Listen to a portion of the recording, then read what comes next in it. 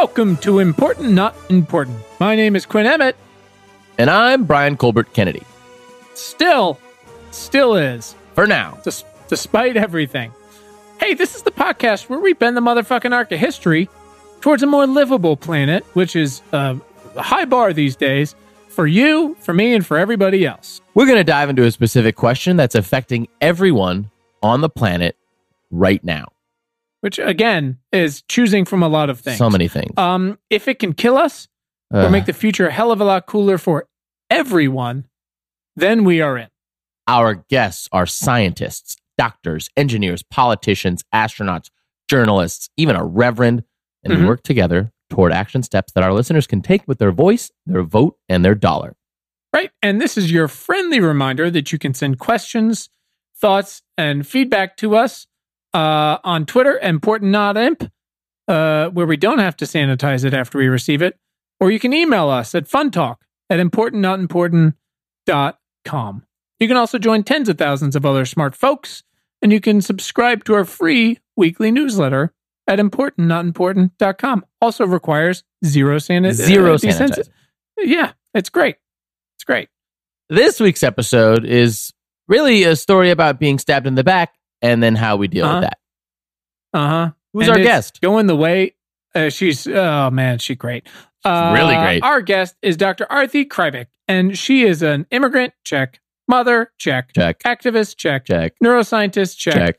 Who got one white guy elected. Yeah. And I know this will surprise many of you.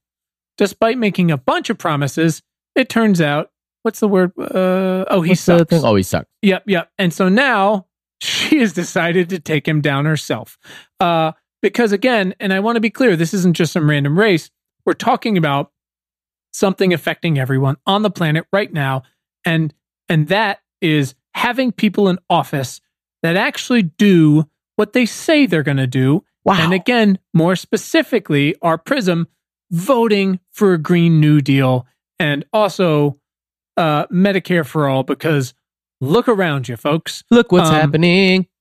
Yep. And but don't go outside your door and look. Just look from the window. From inside out. Yep. So Arthi is amazing, and holy shit, man. We got to make it happen, folks. We need you. So please enjoy a truly fantastic conversation with this inspiring woman. Let's go. Our guest today is Dr. Arthi Krybek, and together we're going to try to figure out, and this is just, it has become confusing to me, why it takes a PhD in neuroscience to just support a Green New Deal. Dr. Krybek, welcome. Thank you so much for having me. I'm excited to be here. Oh, well, how long that lasts. She's excited, and she should be, just like we are. We're more excited for sure, but always. Thank you, honestly, very much for being here.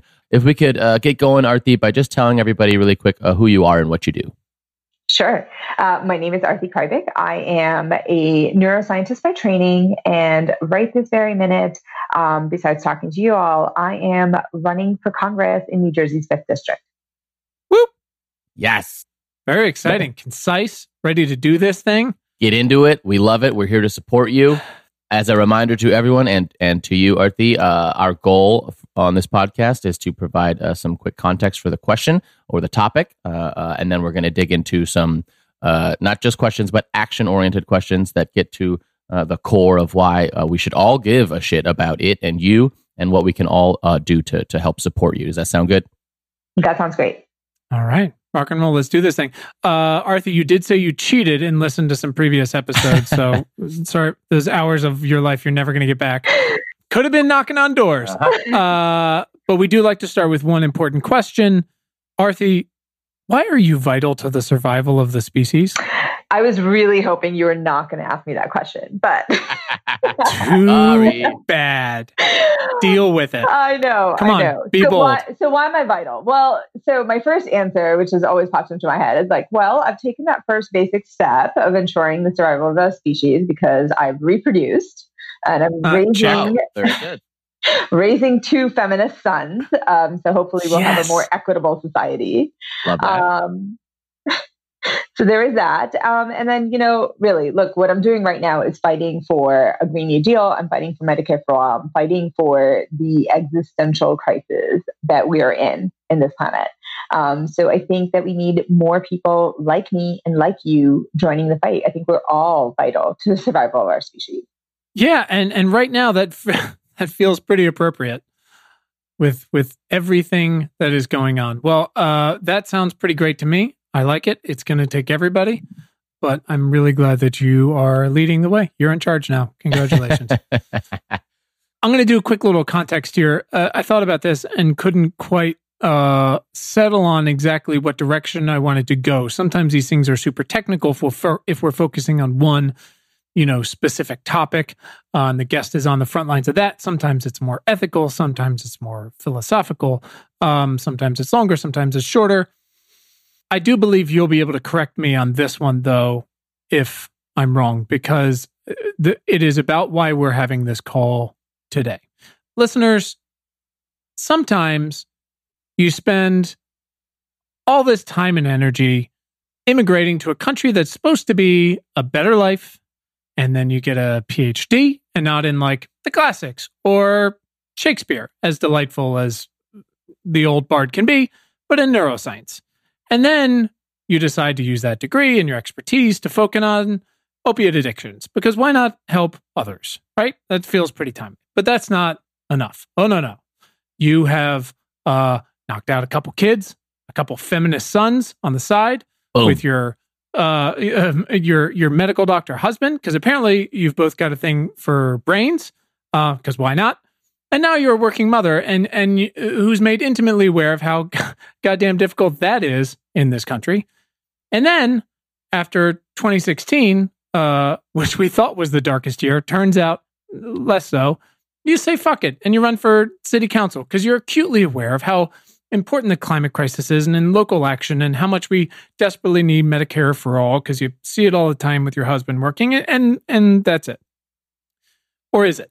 Because now you decide to become an activist for all these things because you've been so in touch with them and you spend a bunch of energy now campaigning for this Democrat and you actually get him elected and that's great. Except he turns out to be effectively garbage. So what in this very fictional situation, listeners, would you do next? Turns out some of us, not naming names, would take all that life experience and wisdom and say, fuck it, I'll do it myself. And it shouldn't have come to moments like this. It shouldn't be this hard. It shouldn't require a woman of such incredible virtue and expertise to get the one deal we need to prevent the planet that we've basically been treating like a one-star Airbnb rental from turning into like a goddamn fireball. But that's where we find ourselves. And so here we are talking to Arthi, who's decided to just get into the game and try to fix it herself. And so we're thankful for that. And that's why we're talking to her. I want to find out, though, that was the historical version of how things happen, but I've spent some more time recently in our conversations trying to get a little more to the bottom of why, like what, because our listeners, like there's a question I like to ask about our guests' past. It's not necessarily an exploration of their entire life story, but we're trying to find out the why of why they do what they do and what they're fighting for. So I was making these notes for the conversation. I got to the part of your background where you talked about your grandfather being a freedom fighter. And it felt like the perfect time to ask one of my newer favorite questions, which is there a specific relationship you can point to that was a catalyst for your actions to get you where you are today? And I find it's much more involved and specific way of asking why you, why this? So I wonder if you can tell us a little bit about that. That's a great question. Why me? Why this? Right? Why this is really easy to tell you.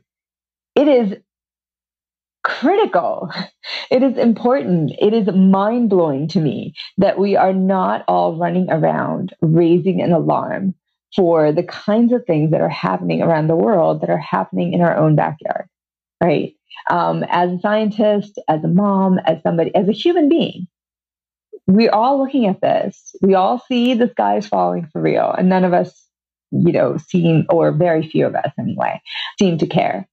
And so for me, it was about saying, okay, well, what is going on, and why are these people? Why is this Congress member who was supposed to be this glimmer of hope for us, right, in 2016 when we flipped my district, this person that I had supported and volunteered for, why is he not taking the lead? And in fact, I asked him that question. Right before, oh, really? Yes, I did. Right before he was reelected, when we were all knocking on doors for him, I had a huge get out the vote rally for him in my backyard. 60 people showed up. I knocked on doors. There are pictures of us together because I still believed that despite his very first vote, where he voted to overturn Obama era regulations on the environment for health, I still believe that he was, going to be fighting for it. Mm-hmm. So I asked him this. I said, as the co-chair of the supposed bipartisan problem solvers caucus, I need you to take up the climate change fight. We just had the IPCC report come out that said we had, something like a decade, and it's a very conservative estimate. And the answer I got was something like, I can't use that phrase climate change to talk to my constituents because I'm afraid of getting reelected. I mean, I'm paraphrasing here. And that struck me as horrendously wrong. This is not what elected officials are supposed to do, particularly not ones that I help support who are supposed to be Democrats. This is not just cowardly, this lack of leadership, of moral and ethical leadership, right? It basically, all you're doing is following that agenda of attacking science and truth and reason. And there can be no greater issue right now than the survival of our species, than this existential crisis that we're in. And the fact that my elected Congress member that I had supported was not just shying away, but just seemed to be running away from this issue and saying he couldn't use this word. How do you even try and define a problem when you're not even brave or courageous enough to define it and say it? And that to me was one of the worst kind of conversations I've had with an elected official. And that was horrifying, considering that I was a council member at the time and I was fighting that fight, right, on a local level with similar constituents as he had. Why me? This was not the plan. I never thought when I was a little girl that this is what I was going to be doing. It really wasn't. Sure. When I was little, I wanted to do this crazy thing called science. People, laughed at me. I had folks telling me that that's not practical. Maybe you should be something else. Get a real job. Which frankly follows me to this day. Really didn't think this is what I was going to do, right? After the 2016 elections, you talked about this. For me, public service was something that I always did on the side, knocked on doors for presidential candidates, all of that. Never felt empowered to do it myself. But after 2016, the day of the election, my boys and I, they were 8 and 11 at the time, we went knocking on doors to get out the vote for Hillary. We all wore pantsuits, by the way, matching navy blue pantsuits. Sure, gonna need a picture of that for the show notes, obviously. I'm gonna have to get permission from the 14-year-old to share that. Sure. Oh yeah. Just tell him we'll put it on TikTok. It's fine. Yes, that'll be key. As he puts it, Mom, that is so cringy. But I will say that, so we came back expecting a celebration. Clearly, that's not what happened. Yeah. Clearly, explaining that to him or them is still difficult to do for me at this point. Sure. But the real kicker was, weeks afterwards, so the hate crimes are spiking. All of these things are going on. And, we turned off the TV. We said, we're not going to watch what's going on. And my 8-year-old at the time, at bedtime, and parents know this is when all the worries come out, right? He was very worried. He couldn't go to sleep. He was talking to me and he said, I'm really worried that you're going to be deported, that you are not going to be my mom in America anymore. And that, his grandparents, my parents, were going to be targeted. And it was wrenching to hear that from my son. And it was wrenching to understand that he was so afraid for me after having done all of these things, right? Being here for so long and being a proud, patriotic American citizen and feeling like, wow, my son actually feels is that this could be, and this is true, could be taken away from me, from all of us through no fault of our own. And so while I was able to hug him and tell him, it's okay, this is not, what's going to happen to us. Look, the reality is there are far too many of us who can't do that with any kind of certainty. And to me, it was just a moment, and a moment that still sticks with me, where I thought, how does the rest of my community really feel right now? There's so many of us who feel so much less secure and safe and so much more vulnerable, either because of how they look, how they act, who they love. And none of that is okay. And I thought back to my grandfather. So I grew up on stories of my grandfather fighting for India's freedom, fighting against British colonialism, and all the things that he went through, and how proud he was of fighting even when it looked like there was no hope. And to me, that felt important, that courage, right, is part of my family lore. My parents, when they left India, they, didn't know what was going to happen. They left for this whole promise of America that, doesn't always come true for everybody. And it's true. Sure. And my mom had to take English classes just to feel comfortable enough to get on an airplane with us. My dad had been here for a couple of years earlier. So just thinking about really how much folks had done for me to get to a place of being able to do things for others, I just felt compelled to act, really, which is how I got into marching and organizing and being a city council member that I never thought I would be.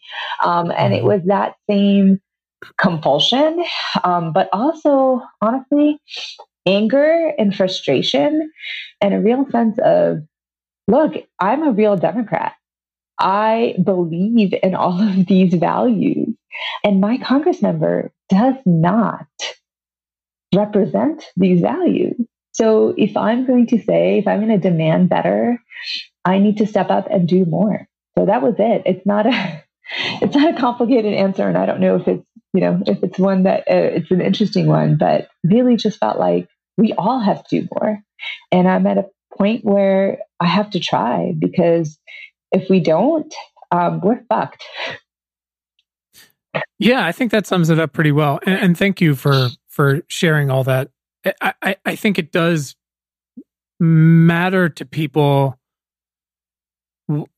when they see these things. And, Congressman AOC put out this video the other day, yesterday maybe, this Twitter video talking about everyone, there's been this chitter chatter of, if Sanders gets a nomination, which it doesn't look like he will, could she be the vice president? And literally, is she even allowed to because she's so young? And she put out this really interesting video talking about, like, that shit doesn't matter. We need to stop going from hero to hero, from like savior to savior, because it's about the people on the ground doing it.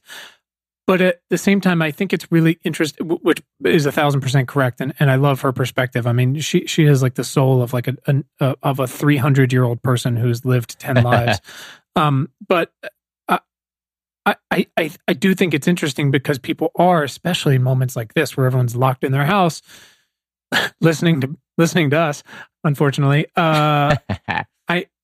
I do think we do look to those people and the people that are running for office, and especially the people that are in office, and I think there's this question of, like, not just how did they get there, but why? Like, what are the things that drove them to do this? What pissed her off so much as a 28-year-old bartender to run for Congress? And not just what was the moment, but why, and why did that affect her more? And I also think it's helpful because our listeners are so action oriented and they're just out there doing shit every day that I've tried to spend more time on this question, because I also think it helps people to hear everything you just said, and they might not have such a historic background, or a grandfather's a freedom fighter, but there are things in people's past that they might not have questioned or thought about or even learned about that can make them go like, oh, do I have a family history of like stirring shit up that I need to tap into? Or what are the things I was taught that can apply now? Because that stuff matters. So as much as I've really enjoyed hearing that, and I'm thankful you shared it. I do think it matters for people because I think it shows them a way of like looking to the past to help them sort of fight for the future. No, that makes sense. And honestly, I will say that tied with that is that I have a history of troublemaking in a good kind of way, I suppose. Yes. Look, my entire life, right? I grew up, I was born in India. It's a very traditional patriarchal society, and for the most part, my family wasn't that much different than that.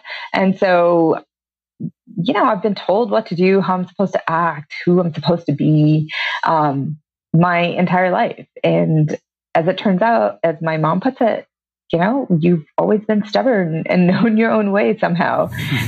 So I've always pushed back against those assumptions of how and what I should do. And I think it's good for all of us to do that. And I think when I say that to people, they get it. They're like, you're right.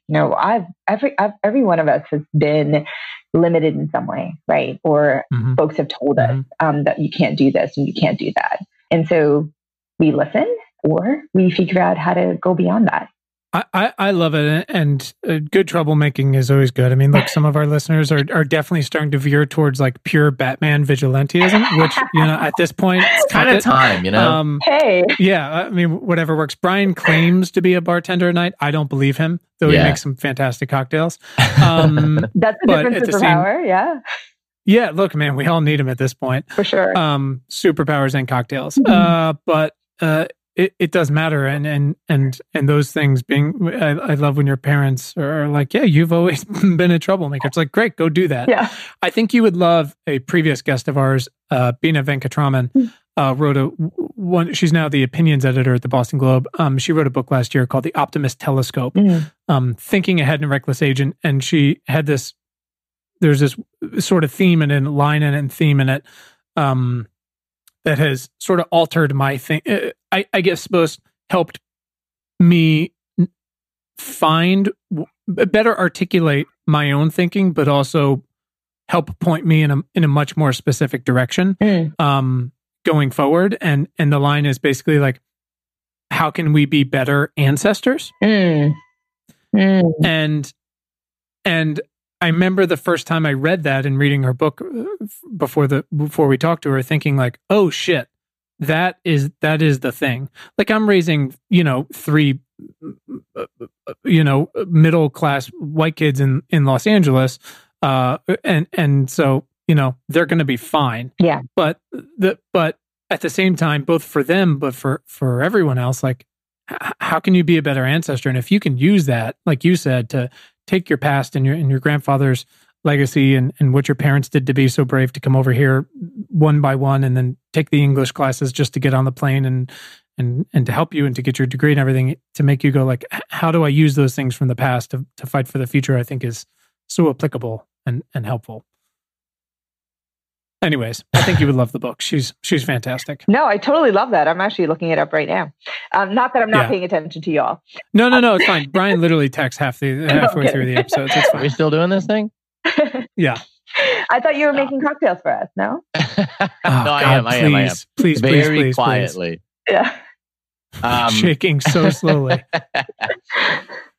Arthi, we only really cover topics from the perspective of how is this one thing affecting everyone right now? That's our prism. Will it kill us all, or will it make the future a hell of a lot cooler? For everyone. And one of those is often healthcare in the U.S., which is obviously a complicated discussion because it's a nightmare, but also because so many other people cover it from so many different angles, which is great. And yet here we are now with a once in a century virus quarantining people all over the world and finally all over our country to their homes. A virus that, by the way, is possibly, I think, at least 10 times as deadly as the flu. And so many Americans don't have health care and they can't afford it, or they can't take time off of work because they work in the, gig economy or they're an immigrant. The point is that they're going to suffer, and we could have been so much better prepared for this. could you paint a picture for us? Imagine a world where there's a specific coronavirus, right? And it hits just like it is now, except we've got Medicare for all in place. How is that? How would that be different? So we're dealing with this right now. So I'm in Bergen County, New Jersey, right? We're under a state of emergency as of 2 days ago. We are right next to, where we have New York City, where some of the most amount of cases, at least on the East Coast, we've had. We have, every day we hear about more folks, and we still don't know what the true count is or what the true count could be because, of lack of testing. We knew we could have been much better prepared even months ago for a pandemic. Had we, had an administration that believed in science that would allow for all of these things to happen. So first and foremost, the fact is we need government officials and we need folks who are not only not attacking science, but actually believe in it and are going to let our nation's experts and public health experts do their jobs and not muzzle them and not downplay them for political gain. That in and of itself is a baseline that I never thought I would have to speak out loud. Right. It seems a little insane. Seems like we shouldn't have to say it. We should not have to say it. Honestly, when I was getting my PhD, I thought doing the experiments and the multiple failures that you have when you do the experiments and trying to explain it, I thought that was going to be the hard part. I didn't think that I was going to be older and getting people to believe in science, especially the president to believe in science, was going to be something that I was ever going to have to do. And that to me is mind-boggling, right? We're raising kids in an environment of this kind of distrust does not bode well for our society unless we have people stand up and really talk about why that's dangerous. So that's first and foremost. We don't even have to look that far to figure out what that society would be if we had Medicare for all, if we had any semblance of actual humanity and caring for all of us in this world. We can look at Europe, for example, for some of their policies. I mean, folks there, they're going to follow, or they are following, the public health guidelines of staying home and self-quarantining and all of that, because they're not worried that if they stay home for 14 days, that they're going to lose their job, that they're not going to have money.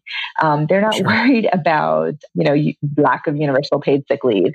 And just today, right? Just hours ago, we heard that the Senate decided to block the Emergency Universal Paid Sick Leave Act. I mean, where is the humanity in that? We're literally in a pandemic. There's nothing. I mean, this is like a horror movie, and we still have folks who are determined to be as cruel as possible. And it more than boggles the mind. It feels like a deliberate attack. We can talk about the fact that when we expand Medicaid and Medicare coverage, folks are not going to be worried about what to do when they're sick, about where any of those expenses are going to be. They're not going to be worried about going to the hospital for a respiratory illness. They're not going to be worried about. There's a level of freedom and there's a level of security, of basic security that comes from Medicare for all that can't be described. And I think that when we look at the world where we are all feeling a lot more secure in how we can actually help each other, there's a lot more that we can do in emergency situations like this, where we can feel a little bit more secure staying home with our kids because we are not worried about childcare. We're not worried about our jobs. We're not worried about how we can help care for each other. And the fact that we don't have that in what we call one of the richest countries in the world is shameful. Yeah, that sounds about right. I mean, it's really interesting to open the newspaper in the morning, whether you're physically opening it or on your device, and read about, it's just, this whole thing is such a fascinating. I mean, it's going to be a terribly traumatic in so many ways. People will die. So many people get sick. So many people will suffer in one way or another. People will lose jobs, lose money, the markets, all of these things. Just besides just the mental anguish from so many different versions of this, as if people weren't suffering that enough the past few years. It is also this fascinating social experiment in a number of ways, in that, one, Americans are getting up and reading the paper and we are as if we were a developing country looking at and reading about how things are going in Australia, which, to be clear, was entirely on fire a month ago. Yeah. But we're reading about how well they were prepared for 2 months ago, and South Korea has their drive-through testing, and we're reading and going like, well, wouldn't that fucking be nice? Yeah. And we don't usually have that reaction because that's not usually the case. Even though when people go and get their medical care, when they can, afford it, it's pretty good. They're living in a vacuum. They don't realize how much it could cost, which is it could cost nothing. But here's the crazy part. But here's the crazy part, right? So you talk about those people having insurance and saying like how much it could cost. I will tell you, This is how I started off thinking. When I first launched my campaign, that folks in my town, in my county, were going to care about it. I will say that even folks with good insurance, I haven't been to a single event, and this is truthful. I haven't been to a single event, including like a gun violence vigil that I went to, or anti-gun violence vigil that I went to, where someone hasn't come up to me and told me about a healthcare horror stories. And for the most part, the folks who come up to me have had insurance. They talk about how they have decent insurance, and yet the bills are crazy. Yet they feel burdened. Yet the premiums are insane. Well, it's not almost worse, but it's almost like you're in this false sense of security, right? Oh, I have insurance. I got it from my employer, or I bought a version of Obamacare that's just been butchered by now. Yeah. And they think they're okay. And then they get these bills and go, hey, what the fuck? This is completely undoable. Like, now I can't eat. And that is not an exaggeration. That happens all of the time. Yeah, and they feel like they can't complain because they have insurance. And then we sit and we say, this is not okay. This is not the way you should be living. And I feel like you give permission for people to really think about how limited their lives are and really understand, what is happening and how actually, frankly, the insurance company and the way the healthcare system is deeply limits us as human beings. So then when you add the pandemic on top of it, and you realize that we have just screwed up for an order of magnitude that cannot be expressed.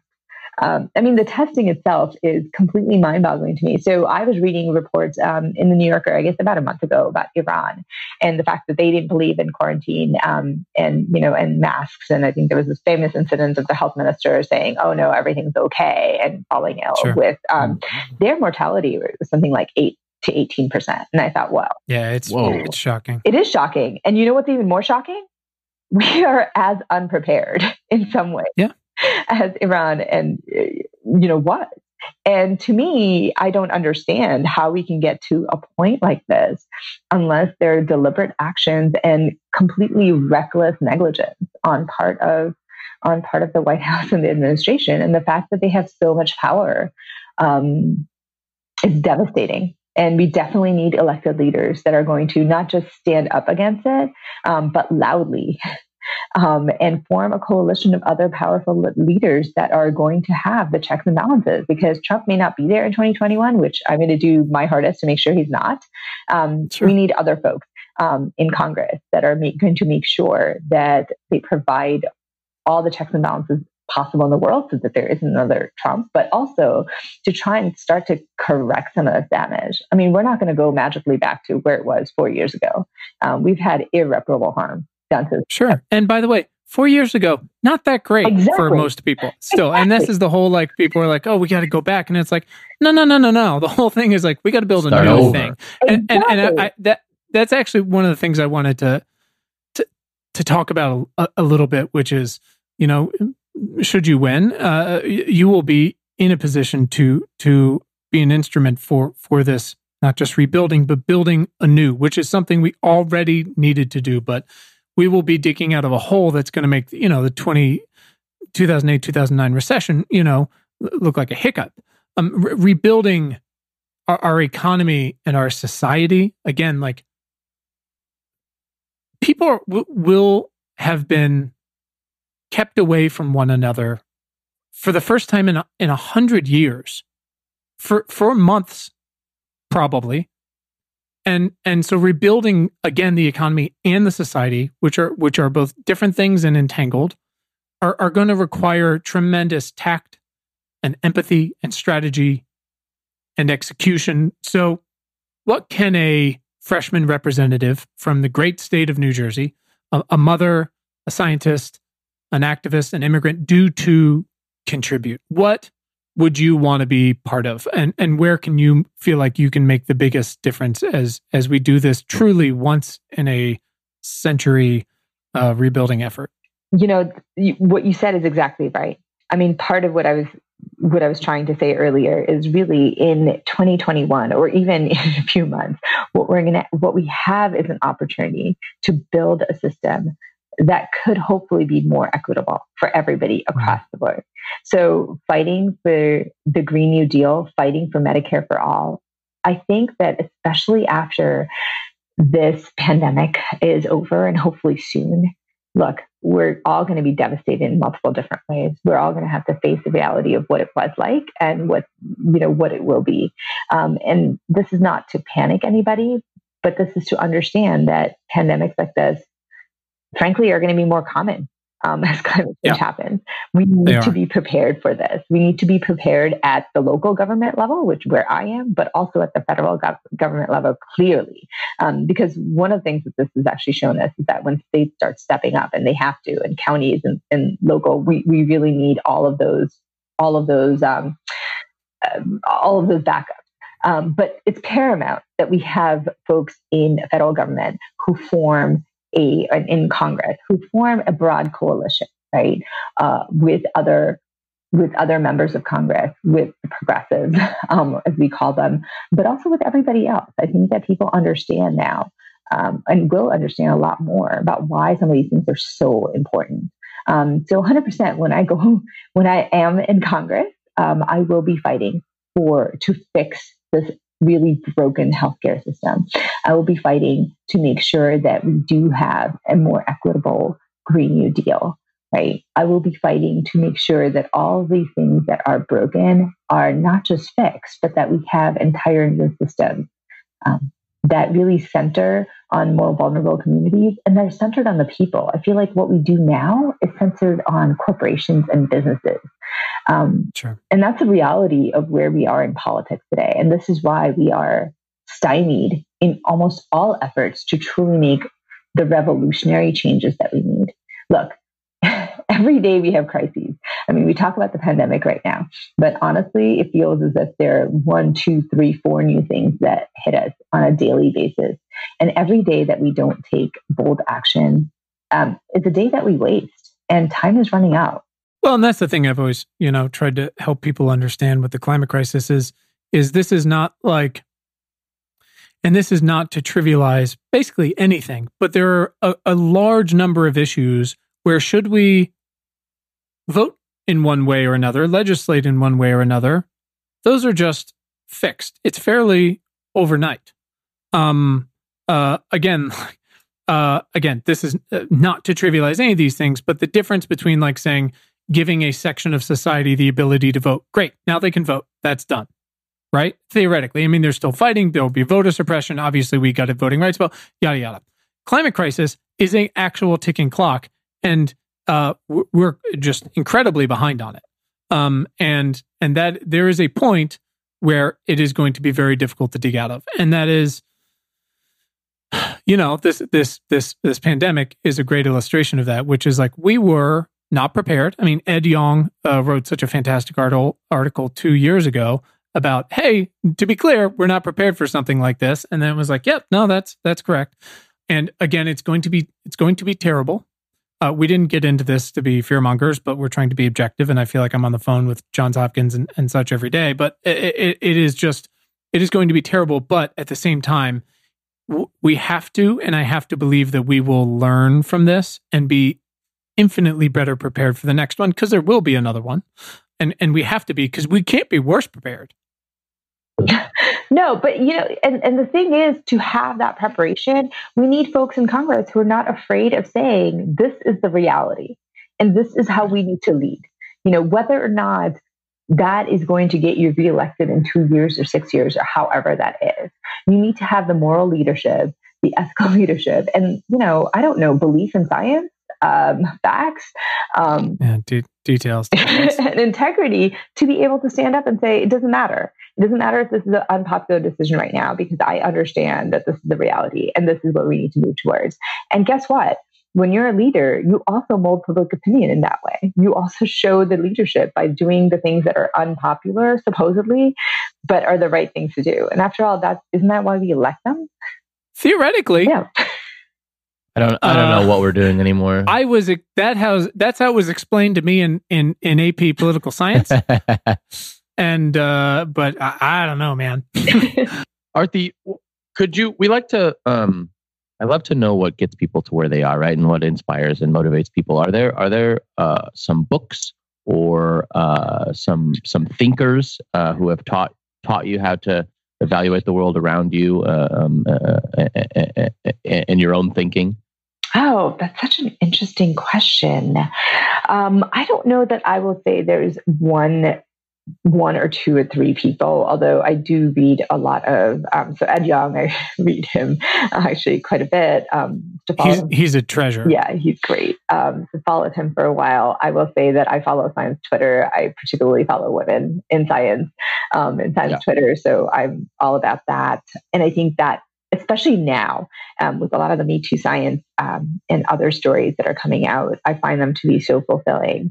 I actually tend to find that poetry is what drives me. And Maya Angelou is one of my favorite poems. In fact, my now husband, but at the time when we were just first dating, his first gift to me was actually a book of Maya Angelou poems, which I still treasure. Nice job. I know, it's the reason he is my husband now.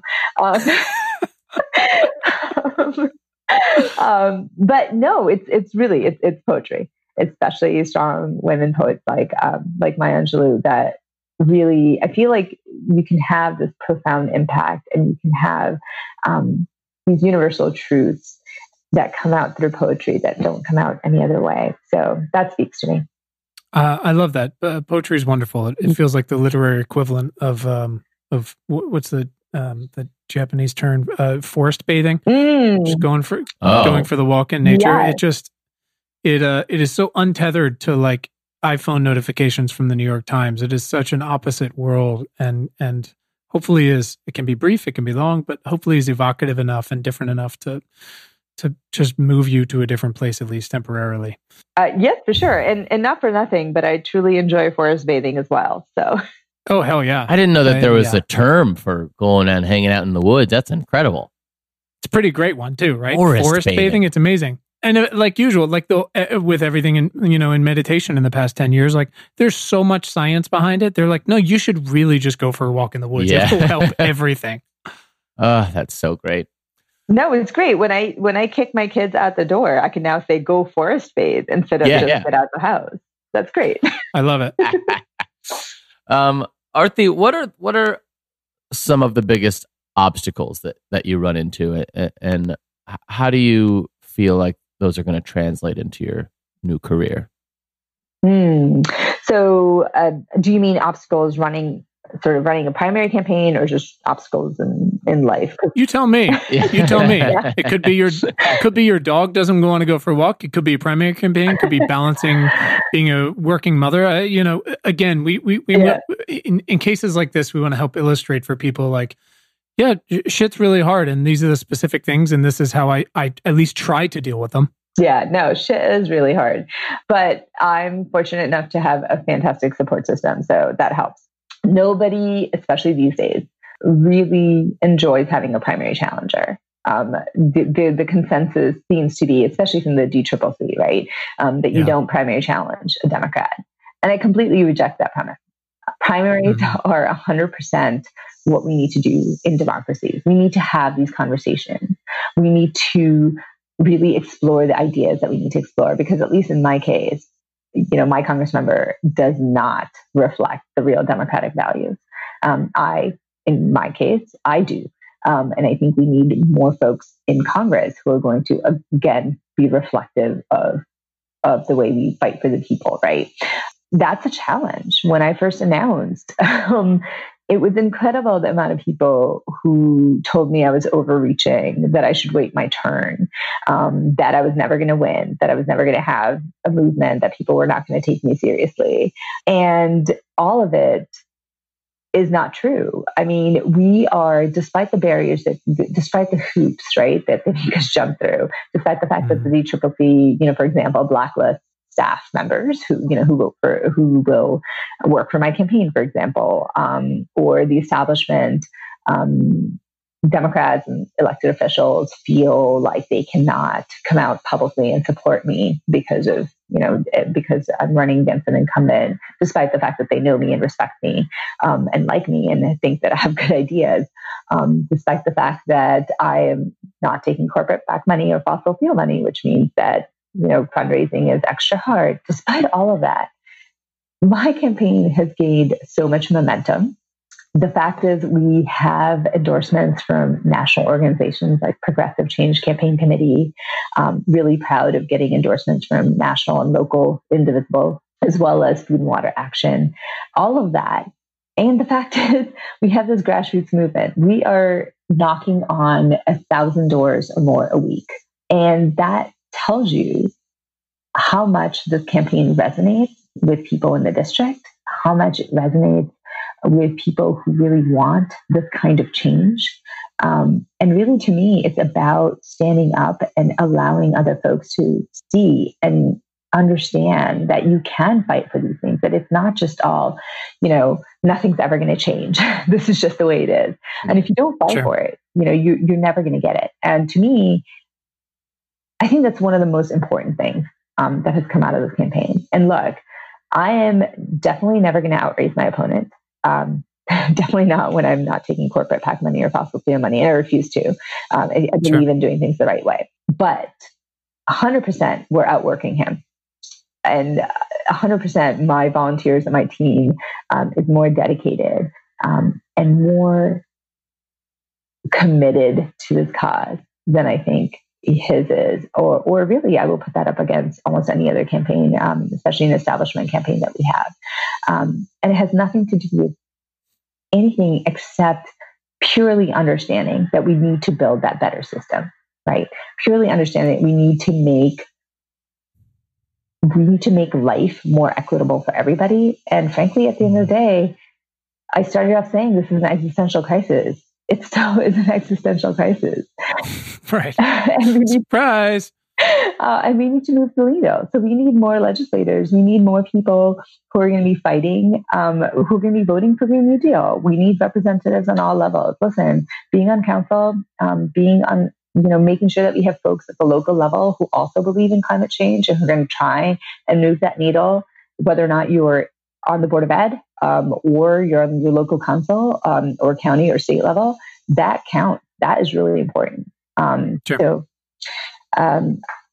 there are definitely barriers, definitely as a woman, definitely as a woman of color. But I will tell you, it's amazing that when you're doing the right thing, how many more people come over to your side and join the fight. So I'm going to keep hoping that I'm going to be working hard to make sure that continues to happen. I love that. And if you could just get Brian the social security numbers of all those people who told you to wait your turn, we'll just go ahead and take care of that. I'm ready. I am ready.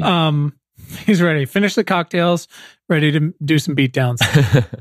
Rathi, I think I mentioned this to you, and we're so proud of our army here. We have so many listeners who've spent the past few years taking action of some sort, whether it's terrified and calling a representative for the first time in their life and just leaving a message and feeling like, oh my God, I did it, or they're marching, or they ran for something local, or even more, or they're a scientist and they've just been doing it the whole time, But you, as we detailed earlier, you've spent so much of your life, using a video game term here, leveling up in this game of helping people in a variety of ways, and now you're trying to help everyone.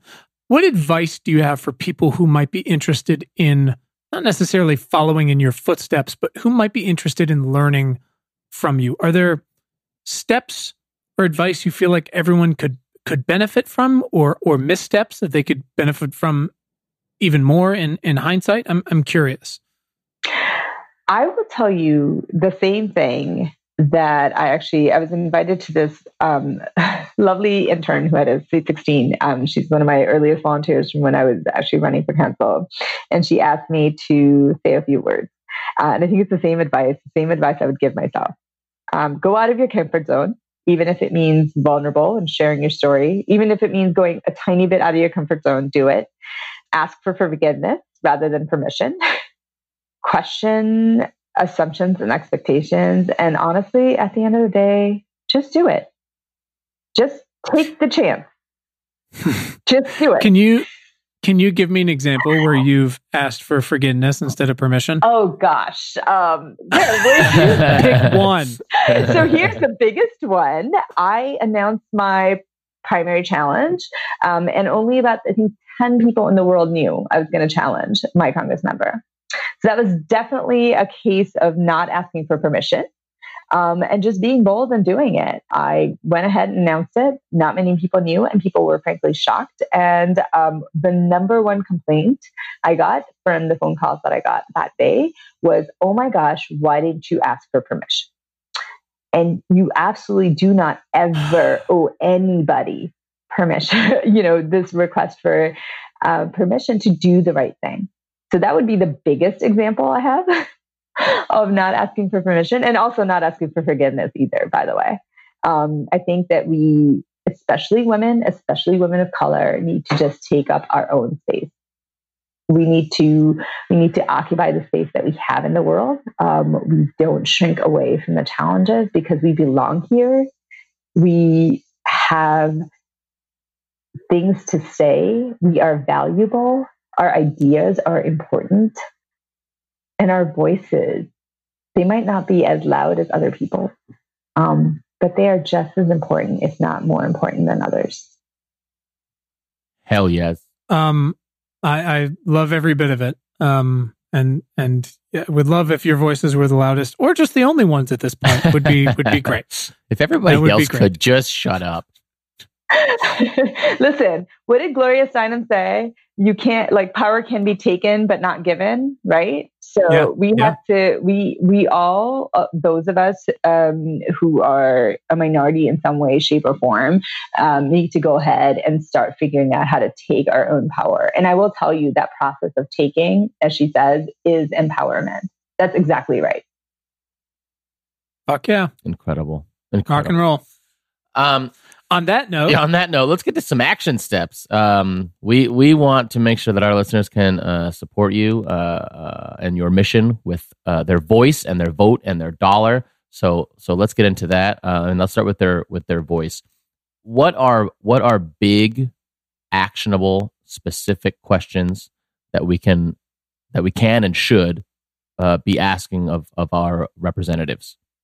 We can and should be asking all of our representatives not only where they stand on pollution and the environment and all of that, but we really should be asking them, how are they going to vote for Green New Deal? How are they going to make that a reality? How are they going to help push Medicare for all together? How are they going to help fix a broken healthcare system? And we need to keep asking them over and over and over again. We need to make sure that we know exactly where they are, pin them down on specifics of where they are and what they want to do and how you feel about it. I think that's something that is of paramount importance. And you can do this, by emailing, by calling if you don't feel like, if you don't feel like emailing. But I know that a lot of folks like to write letters and emails, and I think those are just as effective. Sure. And when we see bills that are coming up, make sure that your representative is on the right side of history, and make sure you call and say, we want you to be on this side, because it counts. Every phone call, every email counts. I will also not a metaphorical way. They literally count. Right. Yes, right. They literally do. Actually, I will tell you, even on the local level, we count them. So when I get, when we have a topic that seems to be of importance to people, there are times that folks have counted the number of emails and phone calls they received on one side or the other. And there are people who do make a decision that way. So it does literally count. So that's one thing. If you believe in any part of having robust discussions, I would say this sounds, this may or may not sound like I'm talking about politics, but really have those conversations with your neighbors. Be a little bit brave and start talking about climate change. Be a little bit brave and start sharing your story about the healthcare system that's broken. And you will be surprised at what your neighbors will tell you and how much they will share their stories. And really, it's that connection that we need, like real world connection, right? That we need to start building a movement and to start building an understanding of what's really important. So I would say that as well. I love it. Yeah. I feel, I mean, what could everybody do with their vote? I sort of feel like we know. But I think this is actually, we do know. I mean, it's clearly vote for Rathi, but at the same time, I think going back to something Rathi just said, which is like, hold people accountable. There's no Green New Deal to vote on first because it's not a piece of legislation. It's like 50 different things coming together, but people should be on record now how they're going to vote. And it's actually great that they can't vote yet, because if they haven't said yes, fucking primary, like let them know that you're going to support someone else. Let them know that you're aware of that now, that they're being watched. Yeah, 100%. This is how I started, right? So we asked our representative, we asked my Congress member, the one who I'm primarying right now, how he felt about Green New Deal and how he felt about Medicare for All. And he said, those pieces of legislation or those concepts are going nowhere. And I don't think they're going to go anywhere. To me, that was mind-boggling. Yeah. And you're like, I had 50 people in my backyard. Exactly. God damn it. For you. And you know what? Yeah, I protested. I protested outside his office.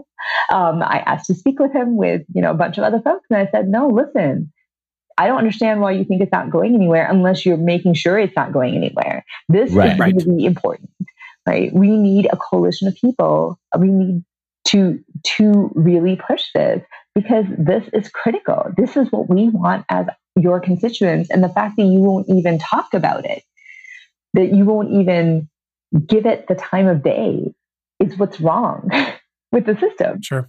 So yeah, absolutely. Primary people, definitely vote for representatives who are going to have the same values as you, who are going to vote for a Green New Deal, who are going to vote for Medicare for All, at least, those concepts. 100% hold them accountable for what they tell you. And I will add to it, look, vote for and support candidates who are truly not taking corporate PAC money or fossil fuel money.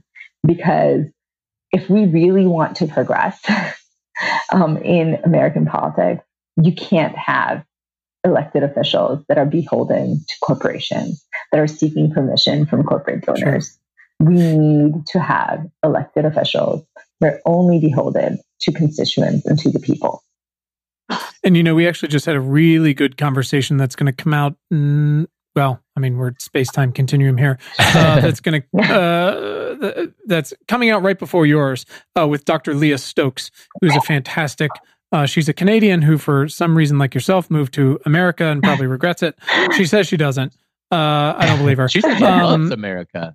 Yeah, I know. I think she's being held hostage. Anyways, her work, she has a new book coming out, but her work is focused on how, when you finally write that letter or you call your representative of whatever level, and you also vote for clean energy or climate action or Medicare for all, whatever it might be, how, yes, they count all of those, but then how that gets fucked up by corporate interests and lobbying groups. And the fact that, what was the stat, Brian, from our newsletter? They spent $85 million in the 2018 election alone, fossil fuel groups. And so that's not to say those calls and letters aren't being counted. They are. They have to. It's that it's not that simple. And that's what we're fighting against. And so we have to defeat that and then put people in office like yourself who don't answer to that money. And I can't explain enough how... It's like herd immunity. If we got enough people in there that don't do that, the entire world changes. Everything changes. Those people have nowhere to send their money anymore. Anyways, how do we throw money at your campaign? Well, you can go to my, you can go to my website. It's arthiforcongress.com. And so it's ARATIFOR Congress.com. Congress. Yes. And there's an ActBlue link. And please, really, this is definitely a grassroots movement. Any amount that you can contribute is going to go a long way. We're a lean machine. I'm running my campaign out of my house. I've taken over the first floor in my basement. So that money is not going anywhere except in reaching out to the voters. Done. I love that. Love it. Scrappy gets it done. It's scrappy and it's formidable. I will say. I will put up my team and my volunteers against anybody else. We are on it. I love that. Yeah. All right, listen, we're getting close to time. It's been an hour or something. We're so sorry to hold you for so long. But Skype ruined our day for like 20 minutes before we even got started. Sorry. And this has been lovely and worthwhile. Don't apologize. It's thank you so much for your time. We just have a last couple questions that Brian has told me I'm legally obligated I can't call it a lightning round. He calls them a lightning round, which would infer that it's quick. It's not quick. It's quick. She's got to go. All right. Dr. Krybek, last for you. Mm-hmm. When was the first time in your life when you realized you had the power of change or the power to do something meaningful? Ooh, first time in my life. Mm-hmm. Power of change, power to do something meaningful. I would say, this is going to sound very crazy. I was about 10 or maybe 9. And I had to help my mom navigate the American visa process. And I had to be the one who had to translate, a bit of the paperwork for her, as well with my, younger brothers in tow. And I realized that at that moment that I really was the connection between my family and kind of bureaucracy. And that there are ways that I could make things easier. So yeah, I think that was it. That's pretty rad. I mean, that is a very tangible thing that led to everything else. Mm-hmm. It did. And there's so many stories of people not, much less having a daughter, but anyone who can assist them in that process and the process just goes nowhere, or they forget to fill out one form or one line, and they're stuck and they can't go anywhere. And none of this happens. Yeah. And we don't fix New Jersey. Arathi, who is someone in your life that's positively impacted your work in the past 6 months? Oh, in the past 6 months. Get specific. But they could not have done it beforehand. It was just within the 6 months. This is very... I mean, look, I don't need your PhD picking apart my questions, okay? Listen, just answer it. Scientists are very concrete people. You can just say anything and we won't know, by the way. You can it just literally lie to doesn't us. matter. Yes, I know. People lie to us all the time. I know, but clearly this is, an existential crisis for me right now. In the past 6 months, I will say it's my friend Laura. Laura Capenzi, she actually helped me with my first run. And in the past 6 months, she actually was my sort of interim campaign manager, putting, her life on hold with her 2 little kids. And she's still helping me and my staff. But she is a badass woman. I have a whole team of badass women, I will tell you. So it's her and everyone else. And I'm going to give shout outs. Anna, Mad, Leslie, Kira, Alice, Becca. They're my kitchen cabinet. They're the ones who not just keep me sane, but bolster me, who give me both strength and confidence and a shoulder to cry on all the time. They have changed my life in ways I can't even begin to tell you. At this point, and they're the reason that I can do anything that I do. So it's my squad, I suppose. Yeah. I love that. Is that kitchen cabinet reference like an Andrew Jackson reference? Are you going back that far? I could be, except of course mine is way better than, Oh, you could have said anyone and it would be better than Andrew Jackson, to be clear. I'm just saying that's a very old reference. I did. I noticed when you said that, and I had not heard that. I love that. Doctor, bring it home, Brian. Bring it home. Bringing it home. Thank you, Quinn. What do you feel? What do you do? When you feel overwhelmed? Self-care. Oh gosh, self-care. Your Arthi time. I actually, so this is going to go back to forest bathing. I actually take a walk with my dog. I'm lucky enough to live near an arboretum. It's 2 blocks away. It's one of my favorite places in the world. So I do that. And or at the same time, call up one of my squad and, they let me rant and rave. So both of those things are therapeutic. Very. I love it. I got to get out into the woods more. Also, I hear your cocktails are good for self-care. They're so good. I make some. Can you really send a cocktail in the mail? Is that legal? Absolutely legal. Sure, it's fine. It's fine. We got it. Arthi, if you could send one book to Donald Trump, what book would you send him? That is so difficult. I mean, would he read? No, I feel like we need to put a disclaimer. Like, we're 90 episodes in. We need to put a disclaimer. Yes, imagine it's Audible or someone will read it to him where it has pictures. Yeah, because that's kind of what I'm thinking. Okay, so for real, I would send him, I don't know if this would do any good. That's the problem. Oh, I think we're beyond that at this point, to be clear. I would give him I would, I'm going to go with poetry. I would send him The Giving Tree. I know. And with absolutely no hope of, anything happen. Or I would send him, Night by Elie Wiesel and see if, either one of the two helps. But honestly, I have two good choices. I'll be crying the rest of the day. Thank you. Perfect.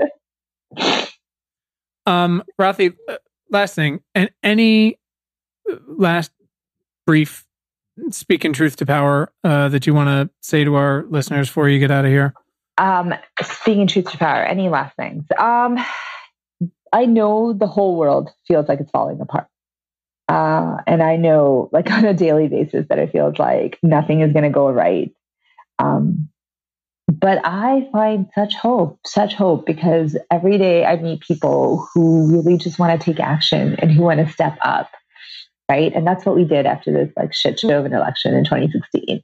And I am an optimist. I am an optimist in let's do the work. We can do it with hard work kind of way. Right. And I know that if we just all step up even a little bit, we're going to make a huge difference. And sometimes that means being brave in real life and having these conversations with our neighbors. And sometimes it means being brave by trying to primary an incumbent Congress member who is one of the most conservative Democrats, in powerful and has voted with, Trump more times than not in his first year. But I think we all have it in us to do just a little bit more these days. And I know that that's what's going to make us be okay in the end. That works for me. Get off your asses, people. Let's do it. I mean, don't leave your house. You're not allowed to leave your house. Get off your ass inside your house. Yeah, right. Digitally. Don't go outside. Oh my God. Just wash your hands. Just wash your hands. Stop touching your face. Now it's I've spent years telling, for sure you feel this way. You've got two boys, boys are monsters. I've spent my kids' entire life telling them to stop touching their face. Now I feel like I have to tell everybody that. I know.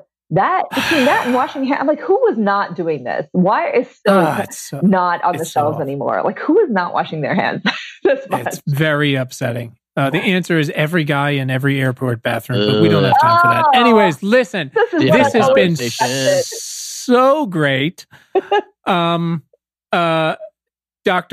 Rathi, thank you so much for your time, for stalking us. Always love hearing from those stalkers. At least you didn't glue letters to a piece of paper like some people do. I mean, that was next, but we'll take it. I didn't pick up. We'll take it. It does make Brian feel pretty good. Do you have a Twitter? Can we follow you online? Can we tell people to follow you online? Keep up with you? Yes, Twitter, Facebook, and Insta. It's all Arthi for Congress, and it's ARATI numeral 4 Congress.